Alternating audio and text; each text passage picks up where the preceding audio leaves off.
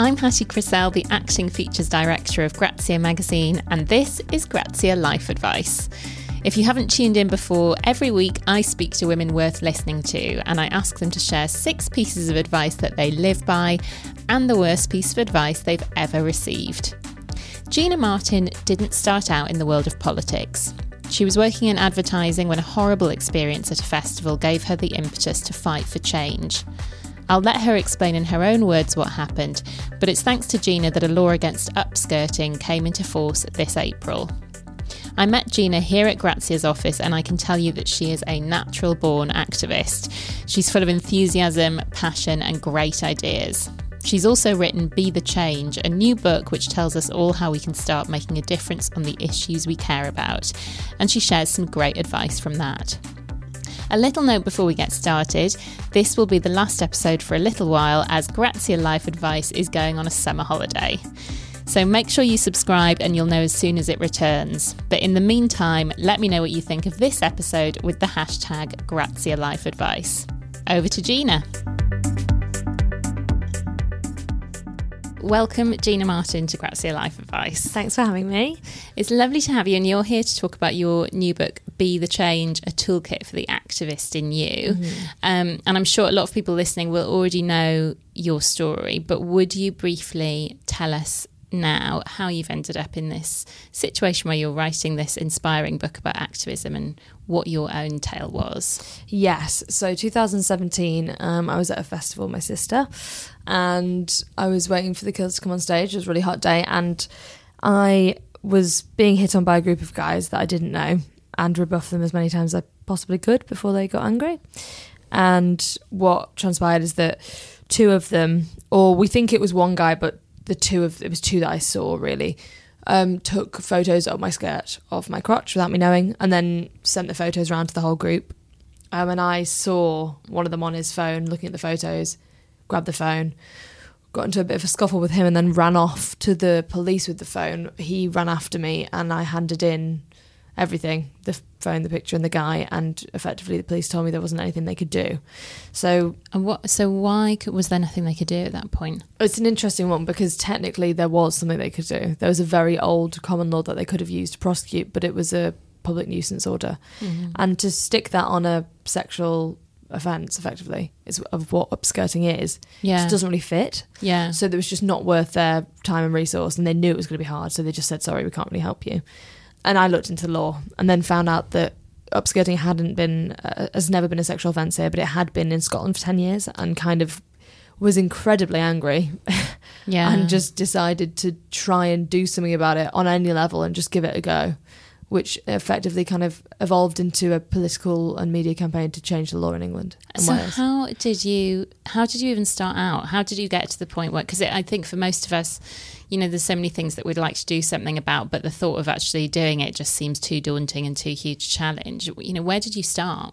It's really interesting because I still feel like that now, even though I've done one of the things and a big thing. Yeah. And spoiler alert, we're successful, but we can talk about that in a minute. Yeah. Yeah, I started out really not knowing what I was doing. Yeah. And I think most activists probably started that way. I started with a social media campaign. I'd worked in advertising for sort of 6 years as a creative, and I knew the power of social media, and also knew that it was a science. I think we think of it as this kind of nebulous thing that kind of happens to some people and they get loads of followers and they wake up one day. Maybe that does happen to some people for sure, but there is definitely a science to it. Yeah. So I kind of started with a small scale social media campaign, and then I found out that this was happening in a huge numbers to kids in school and to women all over. So disgusting. Awful. And that kind of led me to develop that campaign into a bigger one, and then to kind of kick it up a notch once I'd done media and to try and take it to Parliament, which was kind of, even now when I look back, kind of a mad decision to make. And was that about finding a sympathetic MP and getting in that way, or did you literally show up at Westminster and, you know, campaign outside? Or it was about I partnered with a global law firm called Gibson Dunn, and my lawyer Ryan Whelan, who's a very good friend now, he was 29 at the time, I was 25, and we kind of came up with a political strategy of how we were going to basically build an army of MPs across all parties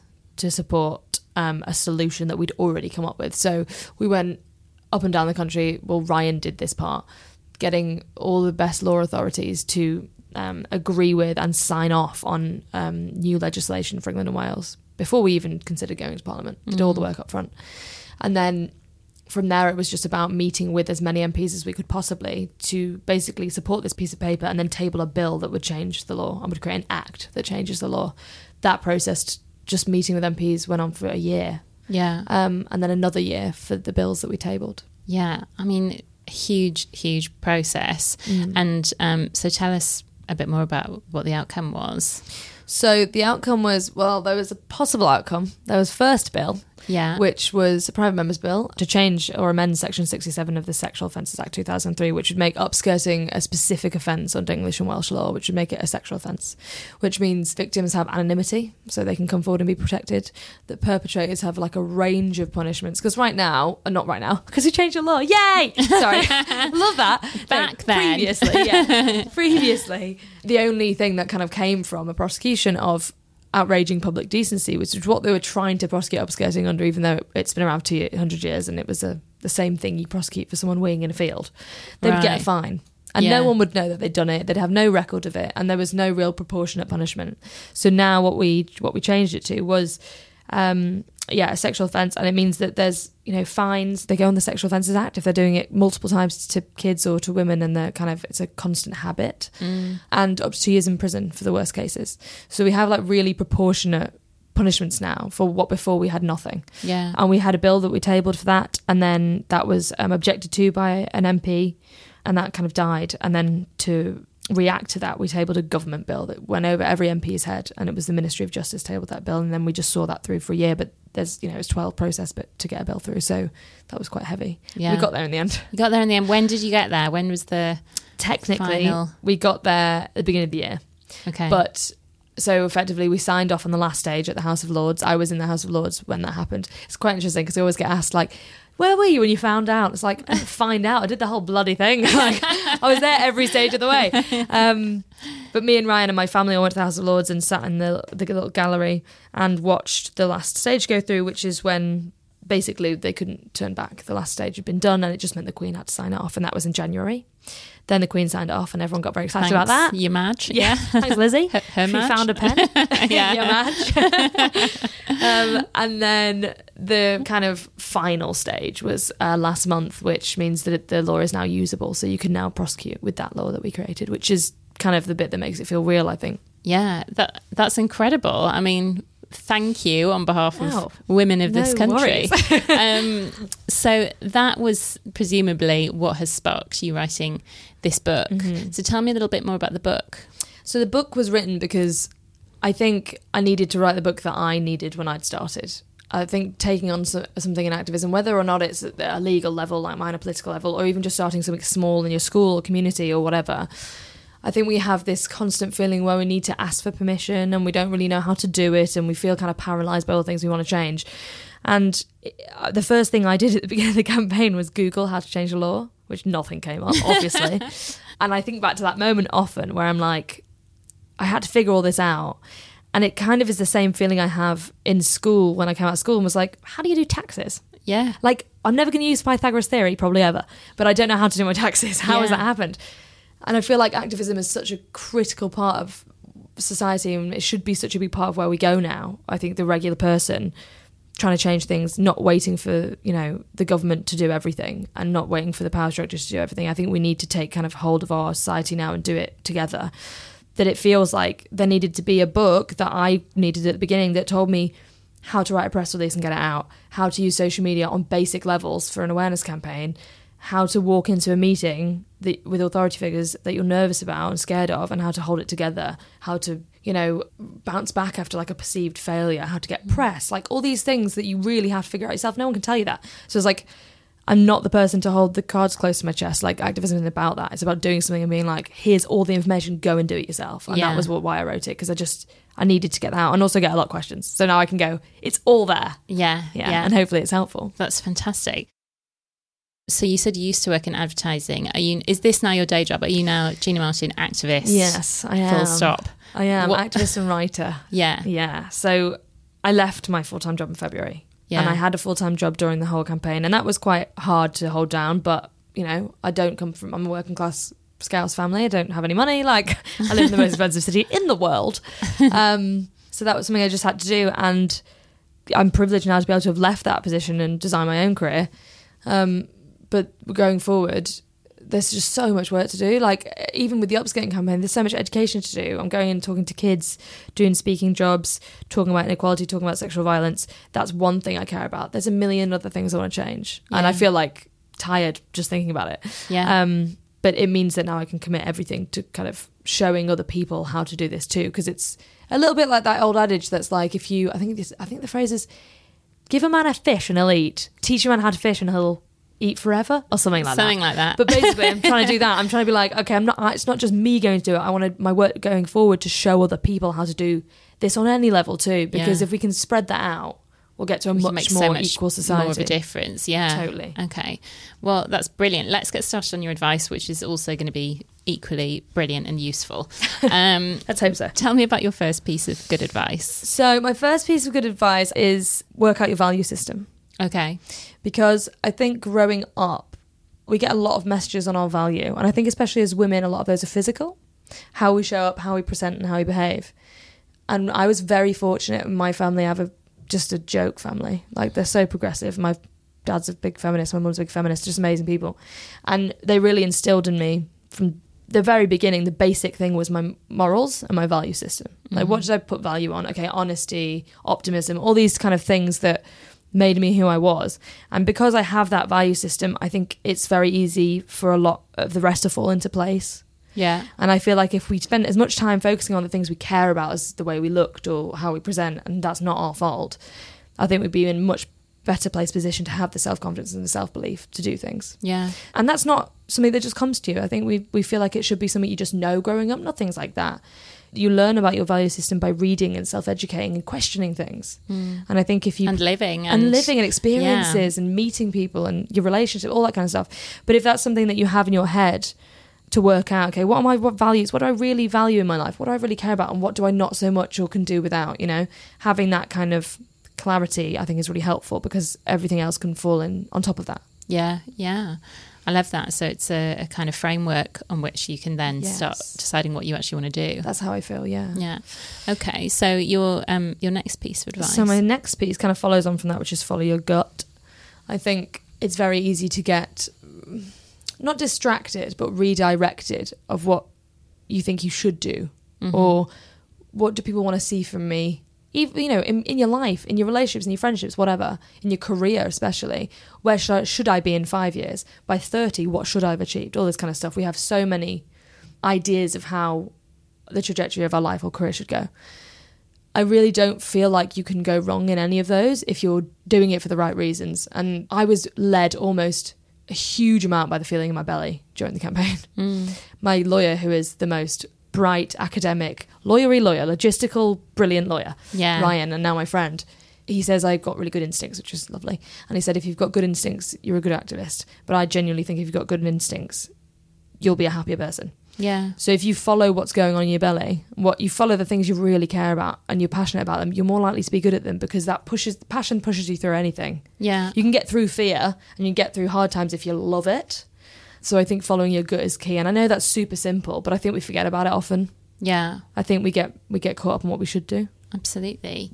I mean, I'm sure that you've been asked this question many times before and maybe it's an annoying one. No, but never. Well, wait and see. Okay. But have you thought about being a politician? And if not, I would be interested to know, how you think the two paths vary in terms of what you can achieve. That's a good question. I have been asked that, but actually not a lot. Oh, good. I did a panel at Westminster not long ago, and I was implored by a baroness on the panel to stand for MP because it was 50-50 for Parliament about getting women in. Yeah. And I kind of accidentally publicly said I probably would at some point. It's really interesting. I think I would never say never because I actually said I'd never get into politics. That was the one thing I said I'd never do, which is lol, because I'm right here. Here you are. Here I am. But I do think you can make just as much change outside of it. I look at people like Greta Thunberg and amazing activists and educators and, just brilliant people, Richie Brave, like just really great people who are doing that work. Because people go into politics to change people's lives and to improve on society, right? That's the baseline. And I think you can absolutely do that without going into politics. Yeah. And I think you have to be a very, very strong character to go into politics. I know Jess Phillips quite, I've worked with her, and she's just a very, very morally sound, strong person. And I think you have to be a very, very strong person to go into politics, because I struggled, and it's a very high pressure situation. So I would never say I never would do it. I don't know what my life's going to hold, but I do believe that you can do just as much effect outside of it as in, for sure. I mean, in some respects, you can maybe even have more effect outside of being being... Because you're unbiased. Yeah, and you're not restrained by your party or by... And processes and... Yeah, so... And that's what we were saying before, that's activism at its best, is it kind of foregoes the formal processes. Yeah. It takes a different route, it is creative, it bangs down doors, and there is a propensity for to not allow people to do that if they're a politician. You can't really change direction too much or really kick up too much of a fuss if you're within the institution, but if you're outside, you can agitate more. Yeah. So I definitely think you can make just as much, if not more, change from outside. Okay, so your third piece of good advice is never lose your passion or enthusiasm. Yeah. Tell me a bit more about that. So I feel like growing up I was quite annoying. And that's fine. Don't believe you. Carry on. It was a little bit. It's like my dad used to say it was like a firework going off inside the house. But that's great, Always was really passionate, was really enthusiastic, was like cared too much about animals, cared too much about things in school. And I think I saw that for a while as like a positive thing as a person. Compassion is really positive, obviously. But I think I saw it as a slight problem for me in terms of being taken seriously, because I was too loud or too smiley or, really enthusiastic all the time. Yeah. And when I looked at what power was, and like the archetype of power being, a politician or a teacher or a guy in a suit who's very measured. I look at Ryan, my lawyer, and he's so unflappable and so like you could throw anything at him and he would be convincing and he would sit there and he would come out with a cutting line. That's not who I am. Yeah. I am a chatty, often quite flitty, really enthusiastic, loud person. But I've now come to the conclusion that I don't have to be what I thought power was. Yeah. I can be my own version of that. I don't have to be the guy in the suit. And that actually passion and enthusiasm, you can't teach that to anyone. If you can walk in a room and you want to, or going for a job interview and you really want the job, maybe you haven't got the qualifications. So like my boyfriend they made a position for him and he went for an interview for a position that was like 5 years above what he would ever get. And they went, you can come, you're never going to get it, but you can come, we'll just meet you. And they made a position for him because he's so passionate and so enthusiastic about being there. People love that, we feed off that, and we're ready to see that more now. We don't really want to see measured we've had process. Enough of that. Yeah, we're done with that. We want to see people who just like live for what they do and who are excited about it. And we've realised now that you can be this passionate, loud person and still be the person who gets down to work and takes no shit as well, Yeah. So I think, you just never quell that for anyone. Yeah. As that type of person, what has it been like for you on a personal level to go through this experience where you've been brought into the public eye, there's been so much happening, you've been under quite a lot of pressure, and sometimes in a good way, I'm sure, but sometimes probably quite stressful. Like, what has that personal experience been like for you? I think it's been difficult, but also quite illuminating in a way. I found it quite hard in Parliament. Yeah. Because I had to be a version of myself without losing who I was. But I had to be more diplomatic, obviously, and more strategic in the way I communicated with people. And I think at the beginning, was overstepping that a bit. I was trying to be too like what I thought I had to be like in Parliament. And me and Ryan actually had a conversation. And Ryan was like, this is why we work, because I'm the lawyer and I'm the authoritative 6'5" lawyer, Scottish lawyer who's quite, straight down, deadpan. And you're the excited, passionate campaigner who's like, and he would say to the people we were working with, don't expect Gina to be any different. She's been through this. It happened to her. She's a campaigner. She's passionate about this. She's started this whole thing from nothing. Of course she's going to be passionate and over the top about it because that's who she is. Yeah. So I learned to be able to communicate in a clear way, to be strategic, but still not to dumb down, who I was, the passion of it, the enthusiasm, being loud. Like, I think it's important to still be who you are, but be aware of who you're talking to. Yeah. But I think it would have been too easy for me to go the other way and be like, yes, thank you for having me, which was never going to be me, Yeah. So tell me about your fourth piece of advice. Okay, so question everything and know your rights. I think we're very used to up until kind of the last 10 years, we've kind of been fed information and kind of taken it. And for a long time, the channels that the information came through, we sort of trusted them to give us kind of an unbiased opinion and to be completely honest. For a long time, we kind of took it as it was. Everything came at face value. And now I think we're getting to a stage where there's so many different channels of information, and we're able to seek that out, and we're able to question things before and find out information at a rate we never could before. Yeah. You know, we've never been able to do that. In terms of human rights, that's huge. Yeah. Because if something happens that you feel I didn't feel right about that. I didn't, like when I was upskirted, obviously I was like, that's devastating. I don't feel right about that. That's awful. Me 5 years ago maybe would have done what I've done for the whole of my life, where I go home and go, oh, that was awful, and then just get on with my life. Yeah, well, as most people all of us would. do. We yeah. brush it off because we're taught to brush it off. That's just the fee we pay for being a woman, or from a marginalised gender. But you just deal with that because that's how your life's been. Yeah, and I think because of the switch in information and social media and stuff, I just was like, no, I'm going to look up my rights here. Like, what are my rights? Could I prosecute? They told me they couldn't do anything, but is that correct? Because that doesn't feel right. Yeah. And I started to question stuff more. And I think if we can get into the habit of questioning things that don't feel quite right to us, we'll be in a much better position. Because actually, if you sit around a table with all your family and friends and you go, do you know your rights on this, I can guarantee that none of us actually do. We couldn't say them. No. Which is terrifying, actually, because we don't know how we're protected, what we can do about it. It's true. Really interesting. So, and it doesn't mean go out now and read up on every right you have. Like, no one's going to do that. But if something doesn't feel right, do your research, question it. You don't have to sit back and take it. We don't have to do that anymore. Yeah. I think it's difficult, isn't it? I think some people, I'm in a lucky position because my mum is a lawyer. A couple of my best friends are lawyers. If I'm not sure about what my rights are with something, I can quite often get an answer out of one of them. Yeah. But if you don't have access to that, it is a matter of going online and trying to track it all down. It's not really, I don't know if maybe they should be doing more to make that information. I definitely think they should. More readily available. Yeah, I think they definitely should. I think there should be there should be way more support systems also for all different types of people.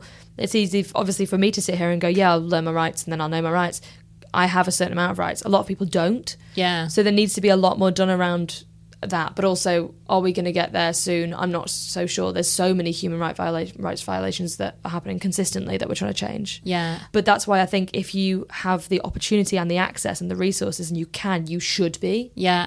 Actually, that brings us on to your next piece of good advice, which was use your privilege. Yes, that's true. That's very similar. I think we all have a whole host of unearned benefits that we're born with, dependent on our class and our gender, our race, our sexuality, everything. Like it's all, a lot of it is forewritten for us. I write about this in the book quite a lot, where people have said to me like, oh, it's really great timing, like my campaign, because Me Too came out 6 months later. Right. And it's really interesting because it's like, it's not about time, this has always been happening. Yeah. But I could go, it's really lucky timing, and I could go, no, I'm not lucky, actually. I'm not lucky. I've worked really hard for it. And the truth is I have worked really hard, but also I've had a whole host of things that have made it way easier for me. Loads of barriers have been taken down for me because of who I am. I knew that because I was a slim, young, white woman who lives in London with a Mac, working in media, like, they're going to put me on the front of newspapers. Yeah. Because the young white victim who's going against the big dogs, like, they're going to do that. And I wonder whether the words around the pictures in the newspapers that published me would have been the same if I was not a slim white young woman. Yeah. So I felt like that was my kind of obligation. I don't know if I necessarily realised it at the very beginning, but as soon as after I started the campaign and the media started happening, it was like, okay, yeah, this is kind of my obligation to do this now. Because it could have happened to someone, it could have happened to a 14-year-old or a 13-year-old who would have just been terrified and never been able to do anything about it. But also, I can walk into Parliament and I'm not, for them, an anomaly. They expect me to be there in a way because I'm a white woman. They understand you. There's some common ground there. Like that should ever be the way the world works, obviously. Yeah. But, I can walk into those spaces and I have a different experience than someone from maybe a marginalised community would have. So I have to use that, and I have to make that kind of a priority now. And I think we all should be doing that. And that may not be the same privilege I have. We all have different privileges, but I really think at the stage where we're at, I get asked all the time about feminism and where do you think feminism is going to go next and what is fourth wave feminism. And it's like, I just really want to see fourth wave feminism be about not you anymore if you're a white woman. Yeah. So it's like, yes, my struggles are valid, totally. But fourth wave feminism should be about using our privilege for all of us now. It has to be a community and it has to be about everyone. So I think it's critical to remember that, and especially in activism, because activism in itself is a privilege. A mum of 2 or a father of 4 who's just trying to keep the kids, get food on the table, is not going to be going out there fighting for everyone's rights, and that's absolutely fine. But I can. Yeah. So I think privilege has a lot to do with it. Do you have a particular issue in mind that is your next target? I'm doing a second stage of the campaign, which is more broadly on sexual violence and sexual assault in music venues specifically, because we have terrifying rates in music venues. It's sort of half of women under 30 who have experienced sexual violence or sexual harassment at a music venue, festivals, gigs. Yeah. So I'm doing that. But then I'll be going on to something very different than that, which I'm not going to talk about yet. I'm very precious about campaigns. They're like, they need to be secret before, so I can like sculpt it. You'll tell us when the time is right. That's fine. But lots of different stuff. Yeah, I think there's a lot to change. Yeah. So your final piece of good advice, tell me about this one. Push through fear. I think that's a really simple thing to say, and it's very hard to do in action. Yeah. How? Just do it, babe. For me, I talk a bit about the activism cure in the book, and effectively, I feel personally like the only real cure for fear is action. Mm-hmm. So where we think about climate breakdown and we all feel paralysed by it and we don't know what to do, and it's like if you incorporate an action into your life, there's some kind of relief there. It really helps you form your identity and your confidence, but also it gets rid of a feeling of helplessness. It makes you feel like you're part of the good and the change. Mm-hmm. And pushing through fear, although it can often be hard, it is the one thing that by the end of it, the change, because for me, the change in me from this campaign is just huge, and it's literally because of the fear. And that could be fear of walking into that room and having that meeting. That could be the fear of failure. That could be the fear of not having spent enough time with my boyfriend because I'm spending so much time with politicians. Like, it could be anything. But pushing through and trying your best to get through that fear, whatever that takes, is transformative, I think. And the way you do that, I think, is with the support system. I think it's the people around you. Okay. And I think you have to be very specific about who you have around you. And it's easy to say now I'm 27, but as I've got older in my 20s, I've been very, okay, this person is, when you're a kid and you're like, I want to be friends with them because they're cool. Yeah. I was like that till 20. And I'm like that now. No, I'm not really. And I think there was a couple of people in my life who were lovely people, but just didn't, I didn't feel like I could sit with them for 2 hours and get, during the campaign and be like, Chope objected to my bill, can we just talk about it for 5 hours? They don't want to hear that. They're not in that world. Now I'm lucky enough to be surrounded by my core group of friends that will sit there for hours on end and listen to me and really want me to succeed and love me so much. And I feel exactly the same with them, and we'll do anything to support each other. And I just feel like if you're doing this type of work, or you're pushing through fear, or you're dealing with anything difficult in your life, you need to build a support system that there's no apologies and they only make you feel great. Like, there's no time for people in your life that make you feel a bit crap, at all. And you push through fear if you have a good support system. I think it really helps. Yeah. Your parents must be absolutely over the moon with what you've achieved, are they? Yeah, they are. They're so proud. Yeah. Every time I do media, my dad's like, when's it on? What are you doing? I'm like, I've no idea. I've just been put in different studios, Dad. And he's like, why do you never tell me? Get them people to talk to my people. I'm like, oh, God. He's so proud. It's so sweet. They're both so proud. It's lovely. That's so sweet. So that brings us on to the worst piece of advice you've ever heard. Tell me about this. I really struggled with this. Everyone does. It's a tricky one. It is a tricky one. In my work specifically, this one was something that I had to I took on for a bit and then had to throw out. Oh, really? Yeah, which was look closely at your competitors and keep your enemies close. So they're two sort of separate things. So keep your enemies close is like a very famous phrase. Look closely at your competitors is kind of the same thing. So is that something that you were told in the advertising industry? Yes. Yeah, okay. Yes, in work. So we're working on a brand and we'd have to know everything about the competitors to know what they're doing, what space they're in, what their audience is, their market, everything. So I got into this, I guess, habit of doing that in the beginning of the activism stage. And it wasn't other activists, but it was just looking at what everyone's doing around this issue. Right. And although, because I write in the book about research, so you want to know what people are doing, as in, oh, she's if I was working on period poverty, I'd want to know Amika Georgia and be like, can I help you? Shall we get together? Let's work together. Mm-hmm. But there's a difference between looking at what other people are doing and getting inspiration from it and joining forces and being distracted and comparing yourself to your opposition. Mm-hmm. And I think at the beginning of the campaign I was doing that a fair bit too much, and it meant that I wasn't focusing on what I was doing as much. Mm-hmm. And then my confidence was a bit crumbling because I was looking at other people and being like, well, I'm not doing that, should I be doing this? And really, especially in activism, every campaign, every activist is like a fingerprint. You can't have the same, because it depends on what you're going for, your objective, how you're working, what the strategy is. There's no way of comparing in activism. So I think at the beginning that's probably not good for me, because I probably would have lost my trajectory if I'd kept my eyes so close on what other people were doing. Yeah. So I think in business, sure, keep an eye on your competitors. When you're doing this kind of work or when you're pushing for change, don't. Keep your blinkers on and go forward, because you'll lose your confidence if you're staring at what everyone else is doing. Yeah, just keep your eyes on the goal kind of thing. Totally. Yeah. Well, that's amazing. Thank you so much. That's been so interesting, and we're very excited at Grazia to see what you do next. Yay, thank you for having me. Thanks. Thank you so much to Gina Martin, and you can buy her new book, Be the Change, now. I hope that you're loving the Grazia Life Advice podcast. If so, please help me out by subscribing, rating it, reviewing it, or sharing it, or preferably all four.